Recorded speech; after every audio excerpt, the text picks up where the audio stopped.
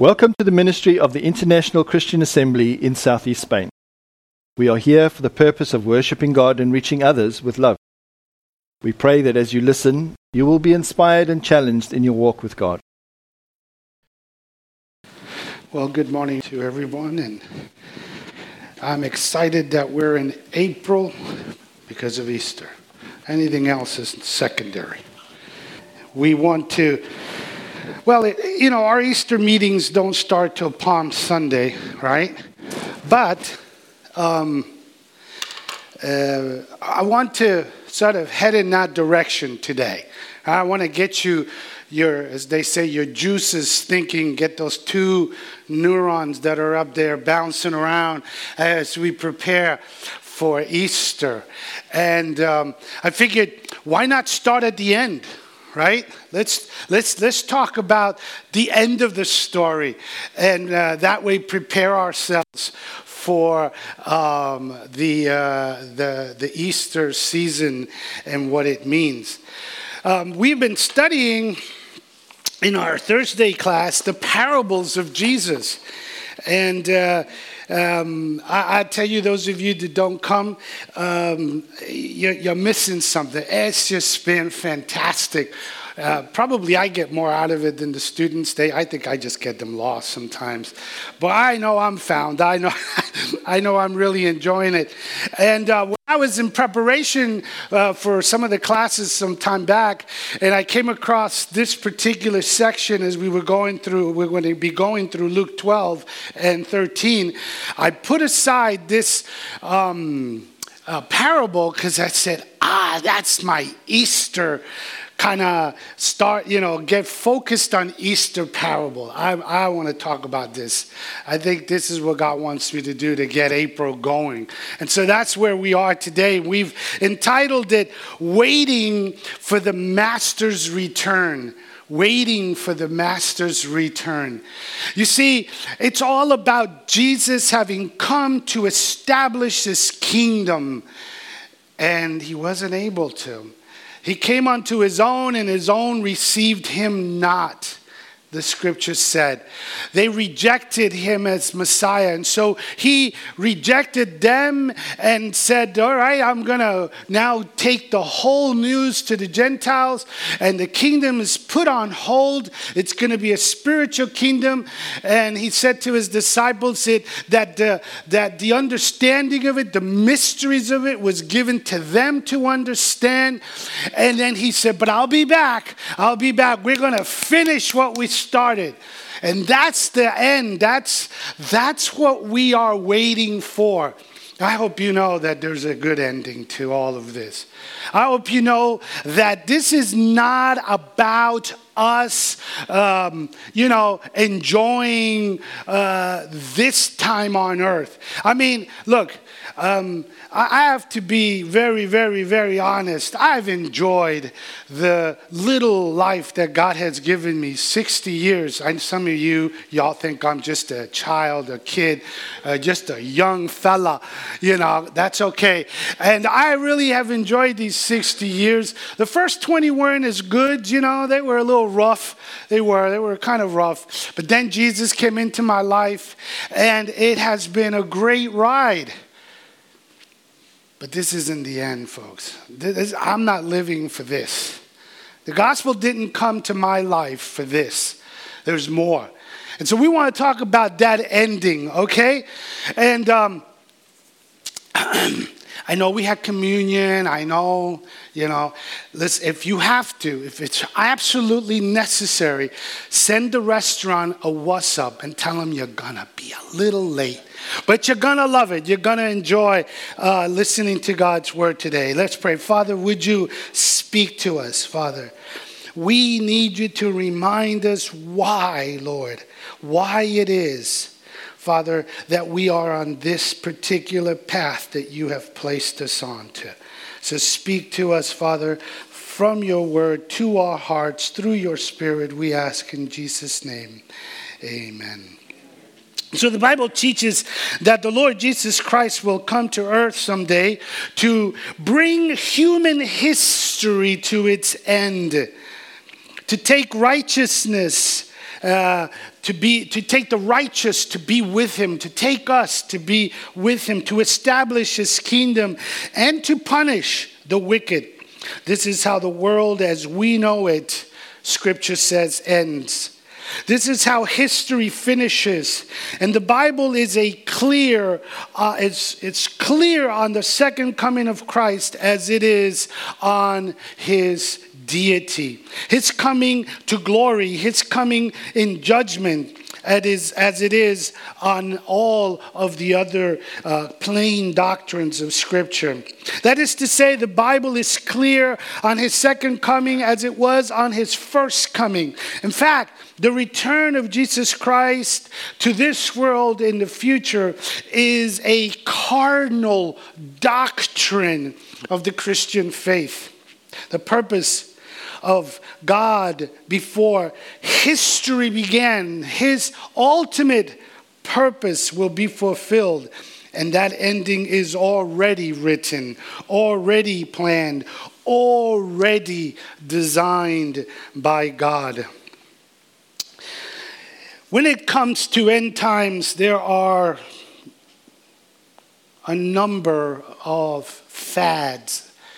And it's funny, whenever something happens, whenever something traumatic occurs in our life, we immediately start to think, is this it? Is this it? You know, are we going? And it's because we're anxious, aren't we? We're eager, right? We want to go. But we got to read the Scriptures. Today, there is a growing sense of a particular doctrine in the area of end times eschatology. It's called hyper-preterism or full preterism. The word preterist is not a word that we use a lot. It is in the Old English dictionaries. It's been around, preterist. It means a person whose chief interest is in the past. It's in the past. So what it means is that in theology, a preterist is someone who believes that prophecies regarding Revelation that we find in the book of Revelation or in Ezekiel and Daniel, wherever, have already been fulfilled. So preterism isn't actually new, but it is on the rise. It is on the rise. It's also called realized eschatology. And eschatology is the study of the end times. And why they call it realized eschatology is very simple. All eschatology has already been realized. It's all past. I like what one of the commentators said. It's as if we're not even living, we're not living in Revelation, or we're not living, we're past that, Like we're past the index, we're past the maps in the back of your Bible, According to the preterists, we're somewhere in those blank pages because it's all past. It's all been done already. So what does it mean, preterists? What does it mean? Well, what it means is Christ is not coming, folks. It means he already came. There will be no tribulation, no rapture, no trumpet judgment, no seal judgments, no bowl judgments, no Armageddon. There will be no earthly millennium, no resurrection of the dead. It's all past. It's already has been accomplished. All of this, most of them point to a time in the early first century, 70 AD, and the years that surround it, when the Roman general Titus came in and destroyed Jerusalem, and the following destruction of the land. And they say that was the return of Jesus Christ. It's not just that. There's others that throughout our history have said Jesus has come this time, this time, this time. So if I'm not mistaken, one of the more well-known cults says that I believe, let's see, they had him coming in 1917 or 18, and then others have had him coming, I think the latest was 1981. He's already come. He's already sitting on the throne, and we're already in the millennium, or some say, others say, well, it's past, we're done with that. Is this new? The answer is no, it's not. Paul wrote in 2 Timothy chapter 2, he said that there are some men named Hymenaeus and Philetus, men who have gone astray from the truth, saying the resurrection has already taken place. Wow. These guys were preterists. They were the founders. They were saying, Jesus already came. There's other wrongful views of eschatology. There are so many. Some people are happy to just set dates. How many goofy people have come along and done that? You know, Jesus is coming back on this day, on this day, on this day. Here's a fun fact. I was a little blown out of the water with this one. I said, I wonder if there's a web page in Wikipedia for that. I mean, and I thought, could there be? So I typed in, and if you want to, just simply type in predictions and claims for the second coming, and whoa! I was like, oh, you got to be kidding. There's more than I thought. You know, names, dates, you know, their factions and stuff. Some of the guys that are on there aren't really saying that Jesus was coming back. But listen, there were more than I ever surely expected. I didn't even know the page would even exist. Then they get all their followers, you know, on the rooftop with their pajamas on, ready for the rapture that never comes. But that was the whole problem in Corinthians, you know. It's the same thing, you know, those that are saying he's coming, tomorrow, he's that year. And then they come up with these dates as they look at Scripture. There are those people who somehow just want to offer themselves as profoundly insightful and intelligent in reading current events. All you have to do is sign up to some of these emails from Israel or End Times. And I mean, if a president somewhere sneezes, they'll find a verse for it and tell you that's why we're closer to the end time. And it's amazing the things they're able to do. They're single current events in every newspaper somehow fulfill some prophecy. Now, this too tampers with this great truth. Don't be upset at them. They're just eager. They're eager to go and see their Savior. And I'm okay with that. That's all right. Just as long as they don't tell me to put my pajamas on and go to the rooftop. You might not remember this. Some of you might, I should say. Maybe some of you might. So as we were turning from the 19th century to the 20th century, I think it was the comet Halley came very close to planet Earth. I think it's the closest it's ever come. And it was right at the turn of the 20th century. And people were, they were just, the world is ending. Theologians at that time were very much into amillennialism. We were going to bring in the kingdom. And these were the signs of the sky. And I mean, you weren't there, and we don't have a lot of data, but we have some in which the churches were saying, this is it, folks, get your pajamas on. Then there was Y2K, right? And they didn't know what to tell us about. I mean, even preachers got involved on that. I used to say to myself, what is wrong with our people? We're all anxious, but please get those two neurons there, working, and you'll see it doesn't make sense. But in any case, maybe you might remember a fellow by the name of Yasser Arafat. Y'all remember Mr. Arafat? He was the chairman of the PLO, president of the Palestine. And you might not know this. I don't know if you remember this. If you were into the emails of End Times, I'm sure you remember reading this. He was the Antichrist. He met all the criteria.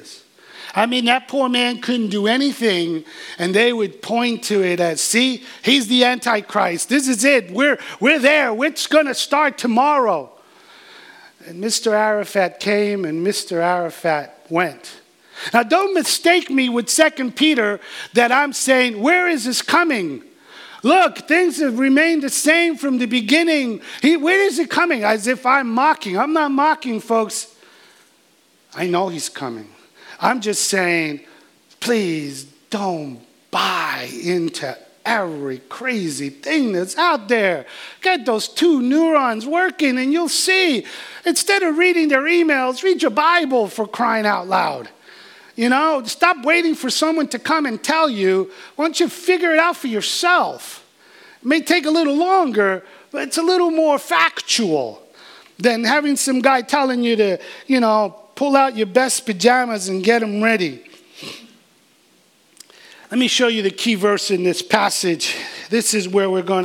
By the way, that was just the introduction, so relax. I told you to send a text to your restaurant. In chapter 13, verse 35 through 40, that's the passage that was read to us. And verse 40 is the key, all right? Verse 40 is the key to this passage. You also must be ready, for the Son of Man is coming at an hour you do not expect. You must be ready. Now, this is very brief. This little verse is very brief, and you can break it down into 2 thoughts, just 2 simple thoughts. Here we go. A very certain event at an uncertain time. Jesus wants to motivate us. I'm coming back, and you don't know when. That's the ultimate hide and seek. But we're going to find him. Don't you worry. He's going to find us. We're going to find him. And together, we're going to put an end to all of this shenanigans. Verse 40, it says, the Son of Man is coming. Ben Adam. Actually, it's a title for the Messiah. The concept of Ben Adam is all over Scripture. You will find this. The most accurate description of Messiah regarding Ben Adam, or the Son of Man, is Isaiah chapter 7, verse 14.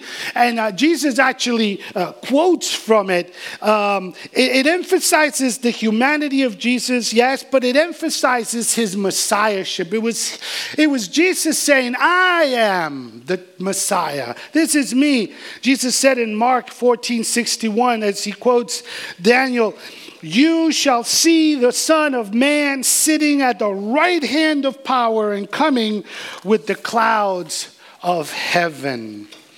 This brings us to our first point. We only got 4, so don't worry. Number 1, a certain event at an uncertain time. That's what this little parable is all about. It's Jesus saying, I'm coming, but you don't know when. I'm coming. Actually, it's said throughout all of the books of the Bible, just about every book. Jesus spoke of it of himself time after time in all of the Gospels. I'm coming. I'm coming. And this is why the church has always lived with the idea that his coming is imminent.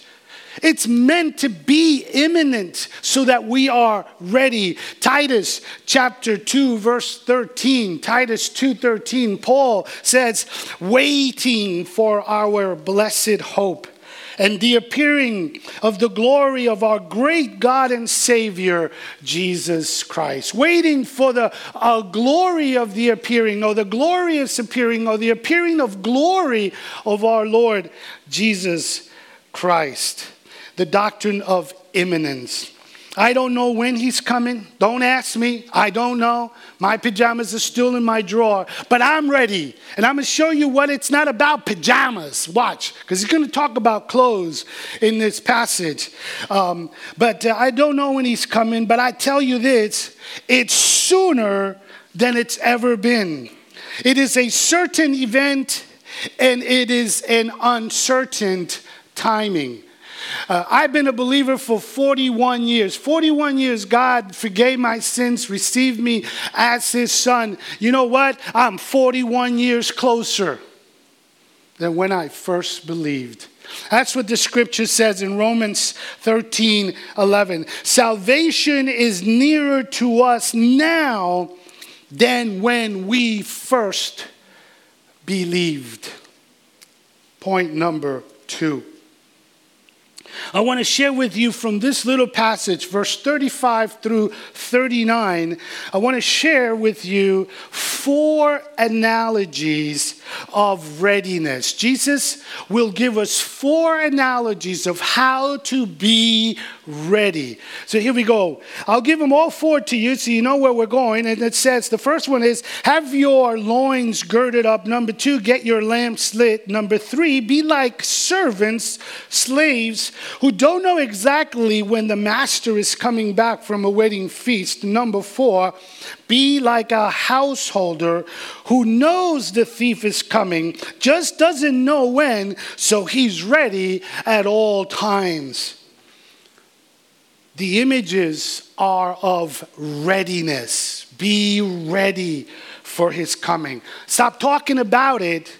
Make sure you're ready. If you're ready, you can talk about it. But if you're not ready, it's not worth talking about it until you get yourself ready. Number 2, so the first analogy that we have is in verse 35. Stay dressed for action. And some people seem to read into that, get your pajamas on.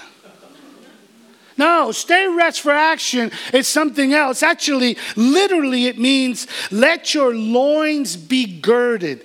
And come to class. We'll explain all those things a lot more. But, you know, they wore robes and the soldiers kind of wore these things. And they would gird themselves up. They would pick them up and shove them underneath these belts that they would have. And that way they could move faster if they had to. They could walk faster, move faster, fight if it was necessary. It's an idea of readiness, of get yourself ready to move. The Jews understood this. This is not something that they didn't. Romans understood what it meant to gird your loins. In Exodus chapter 12, verse 11, this is the Passover is about to take place. There were 9 plagues that had already taken place. Anyway, so, and we're into the 10th plague, and God says to the Hebrews, he says, get ready. Because when the moment comes, you've got to get out. Because when Pharaoh says you can leave, you got to get out because he's going to change his mind. And we need to get as far across. We need to be by the water because I have a special present for the soldiers at the water hole.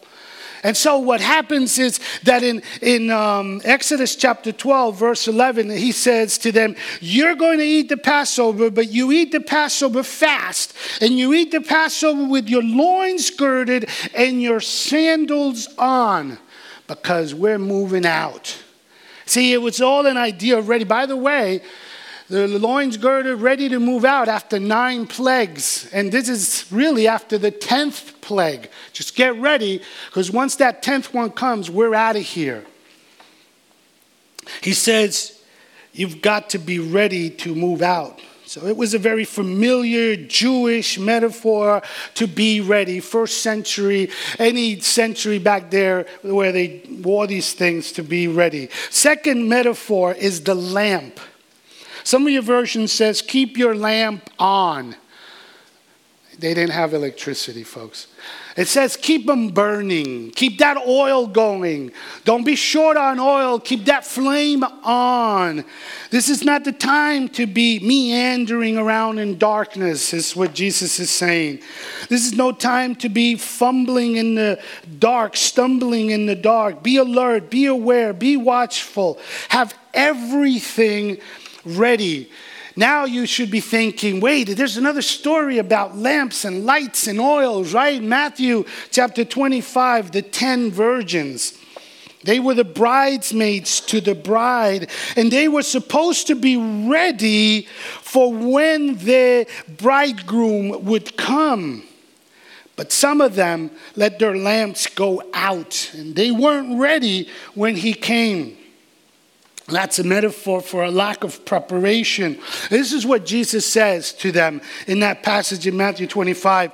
You don't know when the bridegroom is coming, and you better be ready. You are going to be on the outside if you're not. And the outside, listen to this. And on the outside is weeping and wailing and gnashing of teeth. And I don't want to know what that is. Doesn't sound like a lot of fun. So I say, well, the best way to make sure is I just need to be ready, right? Because the believers are the ones that are to be ready. So be ready. You don't know when he's coming. Remember Romans 13:11. I mentioned salvation is nearer to us now than when we first believed. Number 3, third metaphor is the servants. Verse 36. Verse 36, he says, be like men who are waiting for the master to come home. Be like them. Be like those slaves waiting for the master to come home after that wedding. A very familiar picture in the world of servants and slaves. The master left. You must stay ready. You must keep things burning back at the homestead. Things have to be waiting and ready for when the master returns. The master's gone to a wedding. So he tells his people, I don't know when I'll be back. Because that's how weddings were. You know, we're very organized as Westerners. As Asians, you know, their weddings, there's a whole different, you know, they lived under a whole different standard of priorities. To them, time wasn't a priority. People was a priority. The event was the priority, not when the event happened. And so you just had to be ready to get called and said, okay, the wedding is on, but you never knew when the wedding was over. It depends how long the food and all the trimmings would last. That would most of the time determine how long a wedding would be. And so he says, be ready. So I'm just going to put you in charge of everything, he says to the servants. And what happens is they could take it seriously. We don't know when he's coming. We got to stay alert. Or they could not take it seriously. And there would be consequences. Jesus then says, blessed are those servants whom the master shall find on the alert when he comes. Verse 36 is saying you need to be like that, on the alert. I want to point something out. Notice that in this parable, there's nothing negative. It just says, blessed are those that are waiting. Doesn't say anything what happens to the ones that fell asleep. That you got to get in the next parable. But in this parable, as Jesus speaks to the followers, the disciples with a little d, the ones that were there that really wanted to hear, you got to come on Thursday to understand what we're talking about here.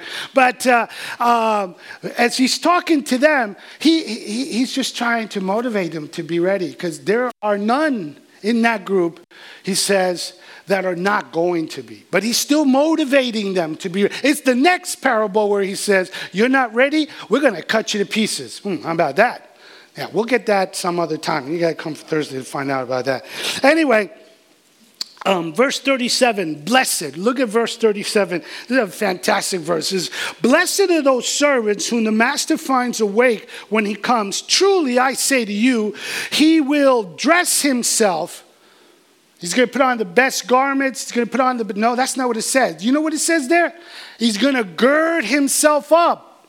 He's going to pick up everything, put it underneath, because he's going to, listen to what it says, for service. He's going to serve them for service and have them recline at the table. You get that?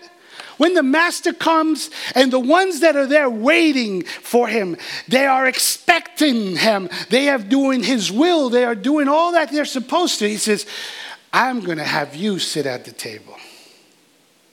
And I'm going to serve you. I think, wow, is that a picture of the Lamb's table? Is that what the wedding feast is going to be like?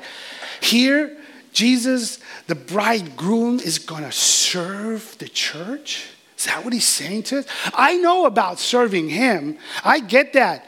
I mean, we talk about serving God, serving him, serving Jesus. We are his servants. We are his slaves.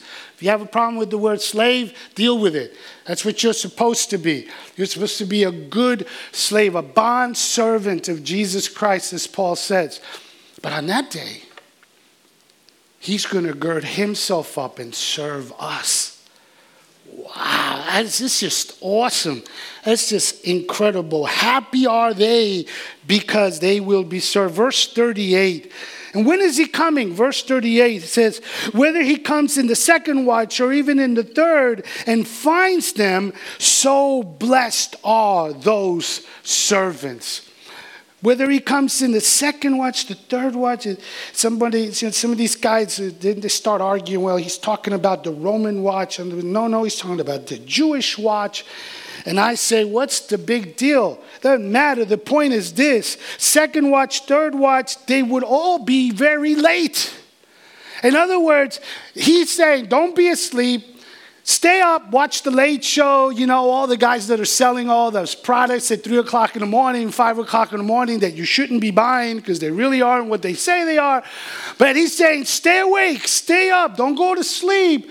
Don't be found, just lazing about, snoozing away, saying, he's not coming, he's not coming.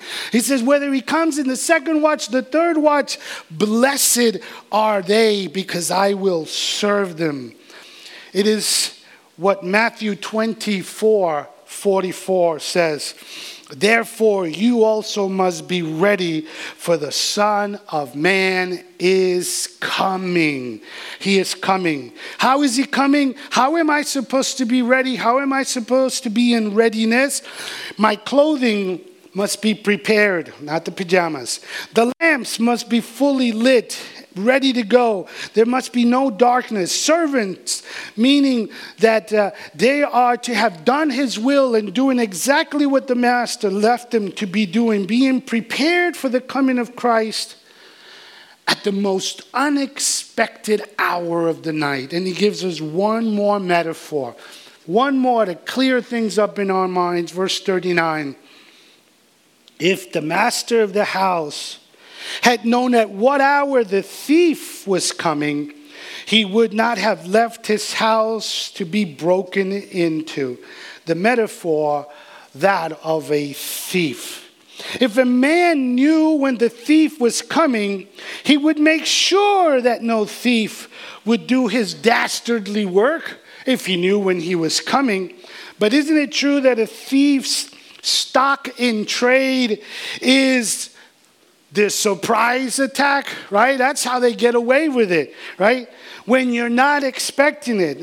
No thief is very successful who comes at the time that he tells you. He doesn't send you a WhatsApp, an email, an SMS, I'm coming. He's going to starve to death, the poor guy, Yeah, you can't, he relies on the surprise attack.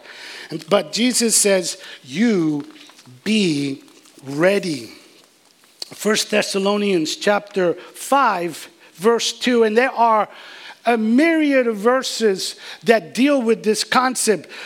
1 Thessalonians 5:2 says, for you yourselves are fully aware that the day of the Lord will come like a thief in the night. Oh, I wish I had time to explain to you the day of the Lord. But here, let me just give you this idea. When you think of Jesus' second coming, do not think of it as a one-time event in history. It's not a one-time event. Actually, it's a season of events.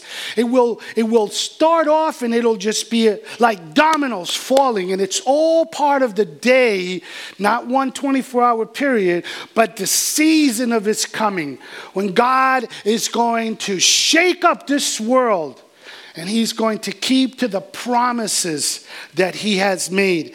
And so 1 Thessalonians says that you yourselves are fully aware that the day of the Lord will come like a thief in the night. You're to be ready. You're to have your lamps on. You're to have your loins girded, ready to run, ready to take off. You're to have rendered your service to the master, have done everything he has left you here to do, and you are ready to go. 2 Peter chapter 3, verse 10, the day of the Lord will come like a thief. Revelation 3:3, I will come like a thief, and you will not know at what hour I will come. Revelation 16:15, behold, I am coming like a thief. Did you think he meant for us to be ready? I'm coming. I'm coming. And you don't know when. You know, you think it's, you open the living room doors, you come home and your friends jump up from behind the couch and say, surprise! This is the ultimate surprise. When he steps out of heaven and into our world and all of what that is entailed, and God says, time is up. I'm here. Have you been ready? Well, before I close, I want to give you 10 reasons why Jesus must return. I'm going to give you 10 biblical reasons why he must return.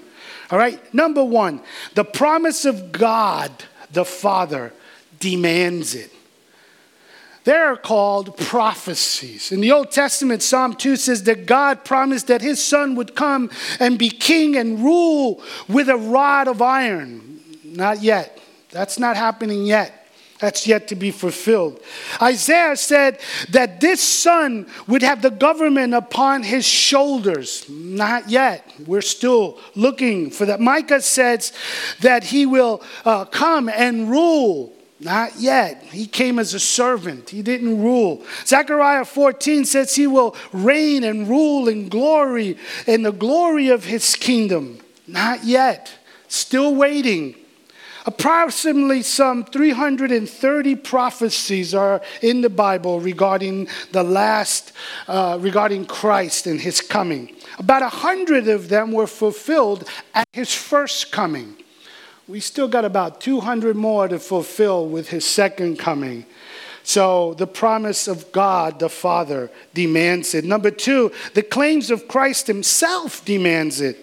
It is recorded in all of the Gospels that he is coming. He has told us, I'm coming, I'm coming, I'm coming. Guess what that means?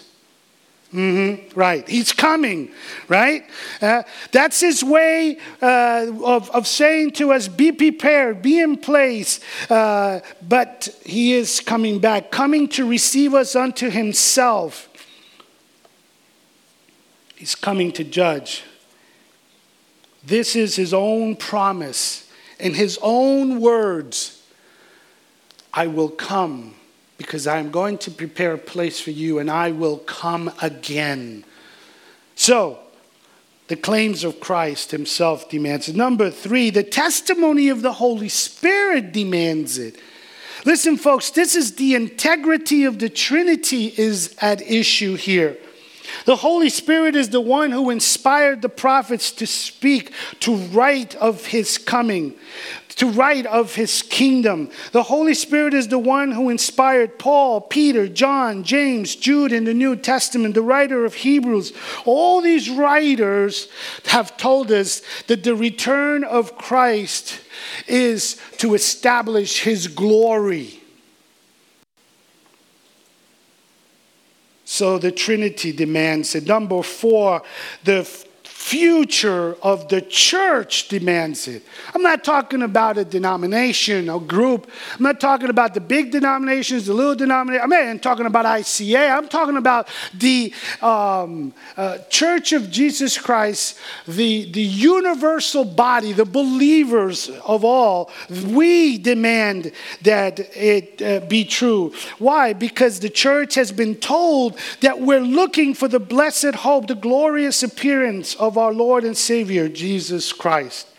1 Thessalonians 1:10 says, we are waiting for his Son from heaven. That's what the church is doing. Number 5, the corruption of the world demands it, right? Aren't you mad of all the bad things people have done to you? Right? And you had no courage to kill any of them. Now, I'm glad you didn't. You shouldn't. That's not what you're supposed to do. But God says, don't worry. I'll take care of it. No one's going to get away with anything. No one. See, the corruption of the world demands it. The last chapter of the world's history will not be written by Adam and Eve and Satan in the garden. The last chapter of world history will not be the curse. The last chapter will be the coming of the Messiah who is righteous. And he's coming to this world who has the right to take the title of the deed of this world, according to Revelations 5. The world is paradise regained. The corruption of the world is not the last story.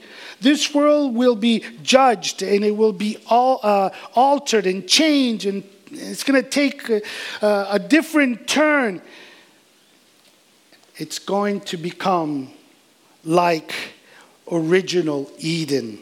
Christ will come as judge and establish his righteous kingdom. The last chapter of this world will not be written by Satan. It will be written by Christ when he returns and establishes his kingdom of righteousness. The covenants that he has made with Israel demands it. Paul reminds us in Romans 11 that all of Israel will be saved. There is a coming time of Israel's salvation. Ezekiel said Israel will be gathered back into the land. There's more Jews in Brooklyn, New York than there are in Israel. But they're coming. They're coming from all over. And there'll be a time when they'll all be gathered back into the land. Zechariah says that they will look upon him whom they have pierced and mourn for him as an only son. He has promised to them the kingdom. That kingdom is about them, folks. That earthly kingdom is about the Jews. Because they rejected it the first time, he's going to bring it yet a second time, except that time they're going to accept it. The covenant with Israel demands that Christ come and fulfill his promises. Number 7, the vindication of Christ himself demands it. Do you really think, are we to really think that the last view of Jesus Christ that we are ever going to have on earth is him hanging on a cross naked and shameful? No, this will not be his last view. He will be vindicated. Matthew 24 says, they're going to see the Son of Man coming on the clouds of heaven with power and great glory. Revelations 1:7 says, behold, he is coming with the clouds, and every eye will see him. No more the Lamb on the cross. He will vindicate himself. Number 8, the judgment of Satan demands that Jesus come back. You see, the ruler of this world will be cast out. The ruler of this world will be destroyed. The ruler of this world will be finally vanquished, vanished, defeated. He will be destroyed and sent into the lake of fire to be punished forever and ever. The judgment of Satan demands this. Don't you want to see him pay? Don't you think he's done enough? He has robbed men of the possibility of being in the presence of God enough. Satan will not have the last word in human history. God will. And if it's not like that, then I quit. Because then it makes no sense, folks. It makes no sense. The hope of believers demands it. My hope demands that he comes. He has told me to have hope. We live in the hope of the glorious appearance of our Lord and Savior Jesus Christ. We are waiting for God's Son from heaven. This is our sure hope. We want Christ to come because he promised that when he comes, we're going to get a new body. And I won't have to always be on a diet. And I won't have back pains, knee pains, and I won't be losing my hair. My hope demands it, that I receive a glorified, sinless body. This is our hope, folks. Or we've been lied to. Number 10 and final, the groaning of creation demands it. Do you know that in Romans chapter 8, verses 18 through 22, it says that the whole creation groans. The whole earth groans. It's sort of personifying creation as expressing the pain of the curse of sin upon it, the thorns and the thistles that were placed upon it. And just waiting, craving for the glorious revealing of the Son of God, that it too can be liberated in the millennial blessing, and that earth, the paradise, will be regained. God promised it. Jesus promised it. The Spirit promised it. The future of the church is on it. The future of the world is upon it. The future of Israel, the future view of Christ, the future of Satan, the future of believers, the future of creation, all demand that Jesus return. But keep your pajamas on inwardly.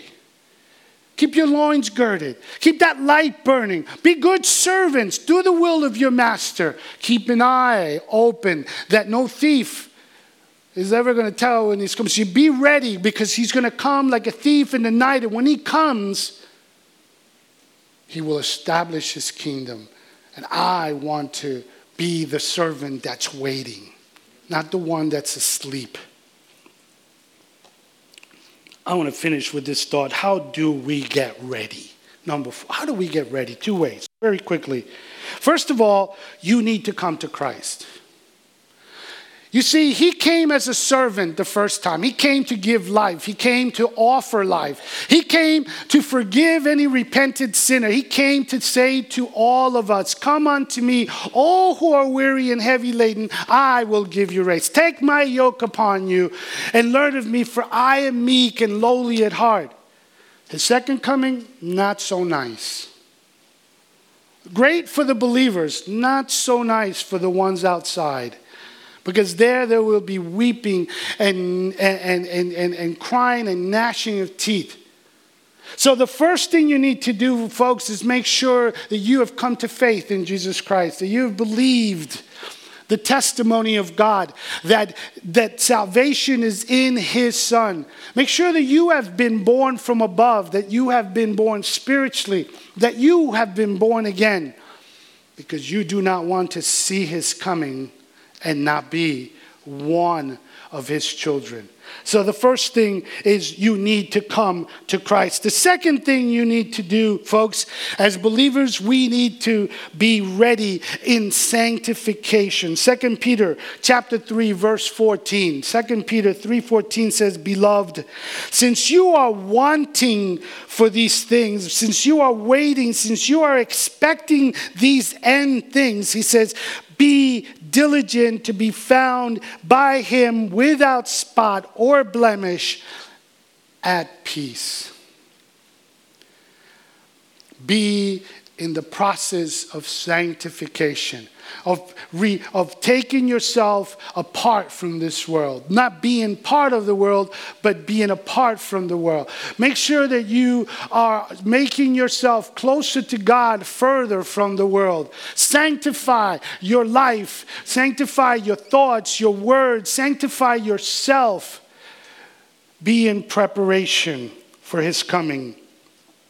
Because you want to be ready when he comes. Not just because you belong to him, but because you are living a godly life. You are living a holy life. I want to finish with a story. This story is from the Scottish theologian William Barclay. William Barclay writes this. Tells a fable of 3 apprentice devils who are coming to earth to finish their apprenticeship. Sort of like a C.S. Lewis story. And they were talking to Satan, and they said, we're ready to go down to ruin men. So Satan said, all right, well, what's your plan? The first little devil said, I'm going to go tell them there's no God. That will not delude many, Satan said. They know there's a God. He wrote his laws upon their hearts. Second little devil said, well, I'm going to go tell them there's no hell. Satan said, you'll deceive a few that way, but they know there's a punishment. They sense that there's something coming. Third little devil said, I'll tell them there's no hurry. I'll tell them there's no hurry. Go, Satan said. You have found success. There is a hurry. There is an urgency. There is to be in us the expectation of the imminent return. There is no time to fall asleep. Are you about your Father's business? Or are you just about your business, Wall Street business, and keep my house up business, and stay up with the Joneses business? Or are you about your Father's business? He's coming, and you do not know when. So I ask you, are you ready? Are you ready? Get ready. He might come tonight, in the second hour, in the second watch, or the third watch. So be ready. Let's stand as we close in prayer. Father, I can think of no better way to get my heart ready for Easter, ready to talk about your earthly ministry, ready to talk about your passion, ready to talk about the cross, ready to talk about that Sunday that is coming, than to think about the fact, Lord, that you wrote the end already, and that you have said that you will come, that you will be back, and that you ask me to be ready. Father, please keep us on the alert. And Father, if there's anyone among us that doesn't see that as an important thing, then Lord, would you speak to them? Help them to understand that they must forgive. They must ask forgiveness. They must make peace with you, have their sins forgiven. They must be born anew. Then you will place upon their heart the hope, the sure hope of your return. Father, thank you for your word. In Jesus' name, amen.